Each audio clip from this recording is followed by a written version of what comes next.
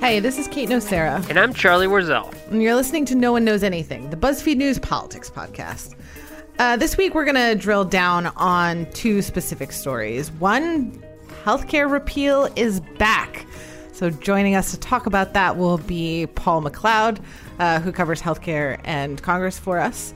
And then we're going to talk a little bit about what the heck is going on with North Korea.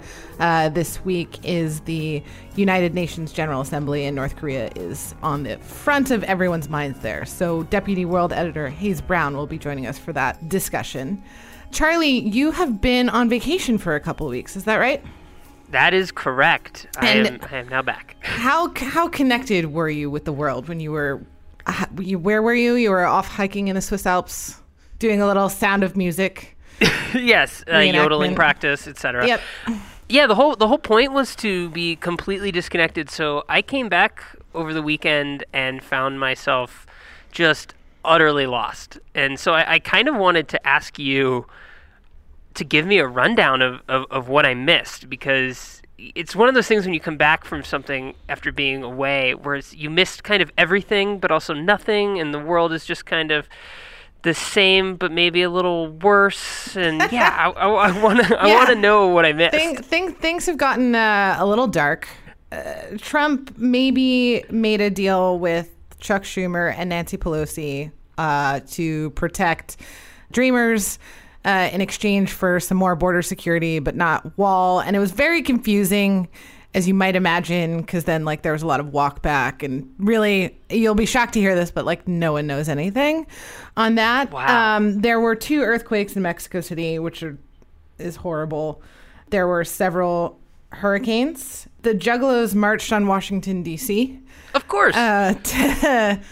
To protest the FBI designating them as a gang. Hillary Clinton published a book and spawned many think pieces about whether or not she should have written said book. And there's a new iPhone that will be able to be unlocked with your face. I hear it's expensive. It sounds terrifying. I really don't want anything to be unlocked with my face. So that's it. So the Earth is rebelling against us. Technology is dystopian, and the 2016 election is still going on in our hearts. That's basically it. Good. Oh, wow. I should go on vacation more often because, good Lord. And another thing that happened while you were gone is the healthcare repeal effort, which everyone thought was dead and gone, has revived itself. And joining us to talk about that is Paul McLeod, resident healthcare expert and Canadian. Hello. Paul, last time you were here, you said this is over. I feel like in the last couple weeks, you've been real sassy about it's never going to happen. It's not coming back. Paul, it is back. Okay, in my defense... Thanks a lot, Paul. In my defense, black is white, up is down, and nothing makes any sense anymore. So, of course... Fair point. Of course. Fair counterpoint. I should have seen this coming. Paul, can you explain very briefly, almost like tweet length, what is Graham Cassidy for those who, like myself, may be very confused? Sure. Essentially, Graham Cassidy completely repeals Obamacare. It wraps it all up, and then it just takes the money and sends it off to the states. And they say, we're going to give you a bunch of flexibility so you guys can create your own systems and do more or less whatever you want within some guidelines. So it's the federal government washing its hands of healthcare, essentially, and a lot of the protections that were in Obamacare are going to be gone. Yeah. So can you explain to us a little bit about how the revival of healthcare repeal has been awoken? Yeah, so this one is actually not spearheaded by Republican leadership. It's 2 senators, essentially, Lindsey Graham and Bill Cassidy, though there are 2 others, Dean Heller and Ron Johnson, who are also have their names on the bill. And yeah, we kind of slept on this one. We were thinking Republicans are not going to try another massive repeal effort only to have it fall apart. That seemed logical at the time, but nope, they are making a full go, even though they have only till the end of the month to pass this bill because they're using a special budget process in the Senate, and that expires at the end of the month. After that, they would need 60 votes, which of course would mean Democrats, which makes it impossible. So to pass it with 50 votes, they have a week and change, essentially, which seems impossible, but they're still giving it a go. Okay. So are they actually going to vote on this? If they get the votes, this is the chicken and egg thing. I mean, Yeah. They're saying they will. They're not actually going to unless they get to 50 votes. But how close they are to that, it's hard to say. They're probably around 47 or 48 is the popular thinking. They're definitely short right now, but they're not that short. So an interesting thing that has happened is Jimmy Kimmel has emerged as a central figure in all of this. Champion of democracy. 2017 is great. How did that happen? And like, why are we talking about Jimmy Kimmel? Jimmy so Kimmel, much? back in May, Jimmy Kimmel had Bill Cassidy on his show. Jimmy Kimmel's newborn son had a health emergency and had to have open heart surgery, and he delivered this very emotional monologue about how he was able to afford insurance and healthcare for his son, but every family needs to have this, and it's wrong in America and a rich country that any family would not be able to have the high quality of care that he just had, that his family just had.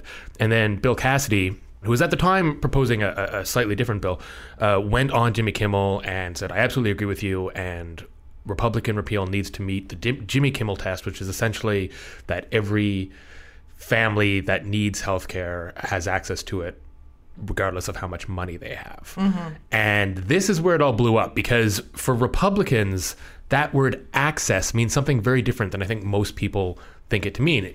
Jimmy Kimmel interpreted that statement as everyone can get healthcare if they need it, when in fact, what it meant was we're going to have a bill where we're going to try to lower prices so that people can have access to it, so in theory would be able to buy it. It is a very different thing from any form of universal health care. So now Bill Cassidy is on this Graham Cassidy bill. This is a bill that is, we don't have a CBO score, which is a whole other thing, but almost certainly going to mean tens of millions of people, fewer people will have health insurance. It opens the door to discrimination against people for pre-existing conditions. It does a lot of the things that Bill Cassidy swore up and down that repeal and replace needs to avoid doing, needs to protect against. So Jimmy Kimmel this week went back on his show in just a blistering monologue against Bill Cassidy, saying he went on and lied to my face. A senator named Bill Cassidy from Louisiana was on my show, and he wasn't very honest. It seemed like he was being honest. He got a lot of credit and attention for coming off like a rare, reasonable voice in the Republican Party when it came to healthcare. So my question is, as someone who is very disoriented at the moment and doesn't, what is different about this bill than the previous iterations that we were dealing with throughout the summer and the spring? Yeah, it's a great question. So in some ways, there's a debate about whether this is the most radical of all the repeal bills or not. And on the one hand, former repeal bills, flat out took hundreds of billions of dollars out of healthcare for the poor and put it into tax breaks for the rich. And this bill does not do that. On the other hand, former Republican Obamacare repeal bills did try to replicate a lot of the things Obamacare did. They still had individual marketplaces for people to buy insurance. They had government subsidies to help you pay for insurance. They protected against pre-existing conditions. Graham Cassidy essentially gets rid of all of that. It wraps up Obamacare, it throws it into a box and just hands it off to the states. Quite literally, it just takes the money, it gets rid of everything, takes the money, and just pushes it off to the states and says, you guys do whatever you want. The huge thing that is causing so much worry right now is that under Obamacare, you just can't, it's in law, you cannot deny coverage to someone just because they had cancer as a child. You cannot charge that person more money. Under Graham Cassidy, you can, in theory. So it opens doors. The starting point is you can do whatever you want. But then there's a clause, the safeguard is, okay, but anytime you make a change, states have to show and explain how you're still going to preserve access to quality health care for everyone. So the actual words there are adequate and affordable. No one knows what that means. It has not been defined at all. It's not defined in the bill. Is it still quality healthcare if it doesn't cover maternity care, if it doesn't cover certain treatments that you need? Is it still affordable care if you're being charged 30% more than someone who doesn't have a pre-existing condition? And what happens if the state is just wrong? This is the other thing. A lot of these plans involve taking sick people, putting them in separate pools, there's only a flat amount of money now coming from the federal government. If the money's insufficient and they can't afford these people's healthcare, there's no safeguard. In Obamacare, it's flexible. So if health costs rise, the premiums rise, the supports rise. That doesn't happen here. I mean, it's very, very easy to envision a scenario where you've got this ghettoized healthcare for people. Basically every major health group, from the insurers to patient advocates, which are generally not on the same side of things, right, have said this, no, thank you. A lot of governors have said, we don't want to do this. So is it like, we're going to do it because we said we would? Like, who likes it besides Bill Cassidy, I guess? Geez, I don't know of any significant group that has endorsed this bill. I don't know of anyone who's not a Republican that's endorsed this bill. But do even the Republicans like it on the Hill? Because I feel like it's pretty lukewarm at best. But it's like, okay, this is our best chance to do this. Let's do it. There's no question that's what's driving this bill. It's not the substance of it. It's that this is our chance to say we repealed Obamacare. People will openly talk about it. Chuck Grassley yesterday, Senator, was saying that it doesn't matter really what's in the bill. What's more important is fulfilling the promise. Openly saying it's not the content of the bill. It's just that we have repealed Obamacare, which is just a really reckless way to reform a healthcare system. But still, it seems like from what I've heard, like it's going to be one of those razor thin, very close. Like, despite that, like everyone's going to hold their breath to see what happens. So who are the people that are most likely to vote against this bill? It only takes three. The three people who killed the last repeal bill were Susan Collins of Maine, Lisa Murkowski of Alaska, and John McCain of Arizona. The first two, I think, are pretty solid no's. John McCain is quite possibly a no.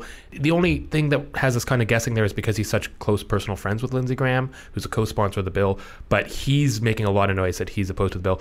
Also, Rand Paul of Kentucky, who's famously a very hardcore libertarian, he's opposed to the bill for completely opposite reasons, where he thinks he doesn't think it does enough. He doesn't think it does near enough. So so that's the four, and there are another thing this bill does is it transfers a lot of money from Medicaid expansion states, which are mostly Democratic states, to non-Medicaid expansion states, which are mostly Republican states. But there are a lot of Republicans who are caught in the middle there. People like Shelley Moore Capito of West Virginia, or Portman in Ohio, the guys from Louisiana, Arizona. So there are a lot of Republicans that their state's going to lose billions of dollars under this formula, and any one of them could come out and just say, look, I'm not backing this. But we haven't heard that yet. Everyone's essentially keeping their cards close to the chest. Well, I learned something new every time you come in here. Yeah, so it's always chaos. You're always here in a moment of chaos. And just when I think I'm done talking to you about it, here you are. No, I keep crawling my way back into the podcast studio. You want to come talk about healthcare tomorrow? I'm also qualified to talk about juggalos now, if you ever want to. That's right. Yeah, I'm a juggalo now. I've been converted. Congratulations. Thank you. It feels good. Paul, so Charlie, you probably missed this. Sure did. Paul was sent to go cover the Juggalo March on Saturday and had the time of his life, maybe, I think. It was a real awakening. Yeah. Spiritually. Got his face painted. Yeah. Wow. Learned a lot. You feel like a different person. I did. I learned a lot about the Juggalos. They were really great. I enjoyed hanging out with them. He was a whoop whoop. Whoop whoop. Fantastic. All right. Thanks, Paul. Thanks, guys. And now on to happier subjects. No, not really. It's very stressful. We're going to talk about North Korea and what the heck is going on over there. Also, Donald Trump has a new nickname for Kim Jong-un that Hayes Brown, Deputy World Editor, is going to tell us about. Hi, guys. Hi, Hayes. Sorry, I jumped all over that. Hi, Kate. Hello. So, Charlie, do you know about Rocket Man? So, as always, I've been piecing things together based off of the website twitter.com, and that is that's a rough way to live, let me tell you. So, Hayes, tell me all about Rocket Man and Oh, buddy. Yeah, just so let's go. So on Sunday, Donald Trump tweets out, as he is wont to do, a message that he had just spoken with South Korean President Moon about North Korea. And in this tweet, he garnered a lot of attention for referring to North Korean leader Kim Jong-un as Rocket Man, as in the Elton John song Rocket Man. That's weird, a lot of people thought to themselves and kind of moved on with their lives. But then, when giving his first speech to the UN General Assembly on Tuesday, he dropped in the line Rocket Man. He called the leader of North Korea Rocket Man during a speech in which he, by the way, said that if forced to, we will destroy North Korea. That's also something that you might have missed, Charlie. If forced, we'll completely get rid of North Korea. And when telling the world this, he referred to North Korea's leader as Rocket Man. So you did some important content today, Hayes. Oh, yeah. You reached out to the man himself, Elton John. I did. I reached out to Sir Elton John's publicist, and unfortunately, they gave me a solid no comment on how they feel about Trump's usage of this as a foreign policy tool, which is really disappointing. Hopefully, someone can meet Sir Elton and ask how he feels about this. But here's what's really been interesting.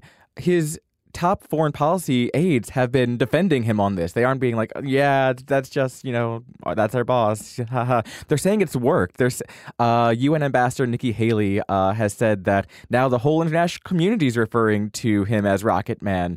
And National Security Advisor H.R. McMaster just on Thursday morning also said, yeah, totally behind this. This makes sense. Well, this is sort of like when Trump referred to, I think it was ISIS, as losers. Is sort of like this new language of diplomacy and and policy, which is just incredibly informal, but meant to, I guess, nag them a little bit into feeling bad. Yes. Embarrassment foreign policy. My God. It's fascinating. We're like pickup artists, but for deals to solve world peace, I guess, is the strategy here, if there is a strategy. That's all very fun and good, but it's also terrifying because North Korea has been testing a lot more weapons, and I think a couple weeks ago we discussed their big test of their most recent bomb. I mean, you've been watching the General Assembly, Hayes. Mm-hmm. Is there discussion about what's next here? What are the next steps? I mean, I know that there's a lot of rhetoric. There's Rocket Man. We're going to rain fire and fury. He told General Assembly that they're just going to destroy the country, I guess. But there are a ton of foreign policy implications to doing anything. Right. And so what does the international community think about this, and where are we? So what's really interesting about the North Korea case is it is really a case where pretty much the entire world does agree North Korea and nuclear weapons is a very bad combination to have out there.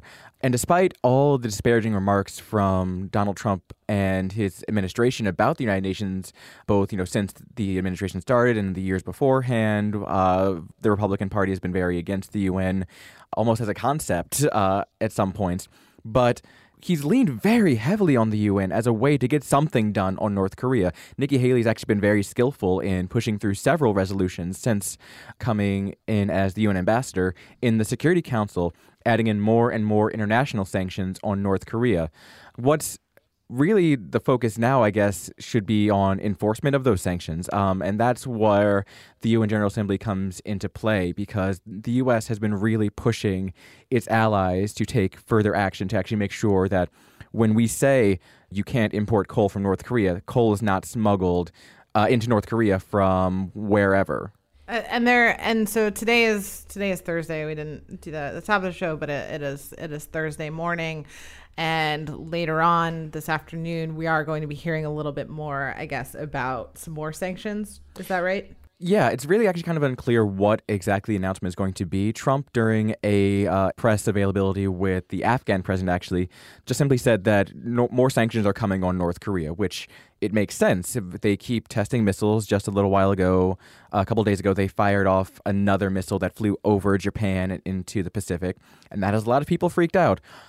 So the question is, and that's something we don't know yet, is whether that means that we're going to be pushing for more multilateral sanctions at the UN, or if it means that the U.S. is going to unilaterally announce sanctions against North Korea. So North Korea has been doing this shit for a very long time, right? Like 3 Correct. administrations. Are we just more freaked out because we see it more on the internet? My husband, who has studied a lot of stuff in this region, argues that to me pretty regularly, that it is not actually scarier. It is just that I am seeing more of it. I love your husband, but I would disagree with him in this case because Okay. Tell me. while, yes, it is more prevalent and it is easier to be like, God, it's right in front of us, North Korea has been steadily advancing in its weaponry over the last couple of years. Every time they shoot off a missile, they get data back from that they can learn from and then improve the next missile that they launch. That's the real point about why the international community wants no more missile launches, missile tests. It's not that they're going to hit someone with them. It's that they're learning how to hit someone with them. And they're steadily improving. A couple of months ago now, they tested their first intercontinental ballistic missile. Russia says that it was an ICBM. They're wrong. And what's freaking people out about that is the fact that once they get good at those, they can hit the continental U.S. And that's, I think, why there's been such an urgency lately and why when leaving office, the Obama administration named North Korea as the #1 foreign policy issue that would be facing the Trump administration. Okay, I'm going to take that home and be like, counterpoint, Mike, Boom. I win. Also, More everything's bad. more good news for the Nocera household. With the sanctions, is there a sense that that's going to move the needle at all? Or is there sort of just like this big waiting game for something kind of like more catastrophic or perhaps just more dramatic to happen for the ball to move in any direction? Mm-hmm. So the answer on that is no one expects like these sanctions to force North Korea to immediately give up their nuclear weapons. They are a nuclear state at this point. It's a bit late for them to give up their nuclear program entirely. What the goal of sanctions is, though, and if anyone tells you otherwise, they're selling you something, should be to bring them to the table to negotiate on how to fold them into the international system.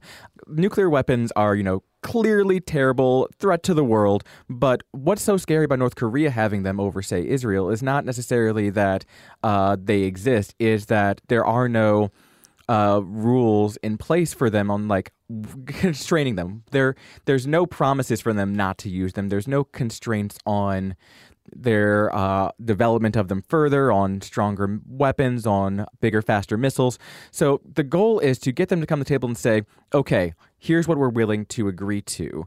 And that's what these sanctions are doing. And I think that it'll be really interesting to see what the Trump administration is doing as far as the new sanctions that they're about to announce. Because if it's more multilateral sanctions, they could be a little wishy-washy, but the U.S. has a lot of latitude for like secondary sanctions, not necessarily targeting North Korea, but countries that work with and trade with North Korea. And there's a lot of room there. The problem with that, though, is that you bump into the fact that China still considers North Korea, for all its flaws, basically a client state. And so while they are putting some pressure on North Korea, too much pressure on Beijing itself could very much backfire.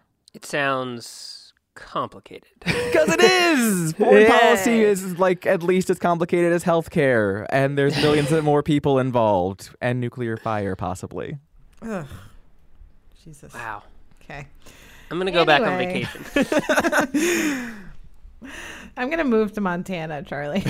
Let me tell you, there's plenty of space here. All right. Hayes, get back to work. I know you have some stuff to cover today. Will do. Thank you, Kate. Thank you, Charlie. Thanks, Hayes. Bye.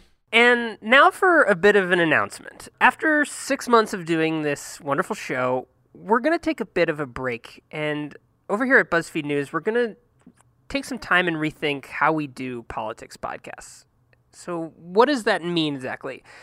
What it means is that the last episode of No One Knows Anything will be October 6th. And from there, there's going to be a break, and then you're just going to have to stay tuned. And when there is news to share, do keep an eye on the podcast feed because we will keep you posted and be throwing things in there from time to time when we have stuff to tell you. No One Knows Anything is produced by Meg Kramer, Eleanor Kagan, and Alex Laughlin. The show is edited by Catherine Miller. Production support comes from Veronica Doolin. Our music is by Beauty Pill. You can find us on Twitter at Kate Nocera and at C. Warzel.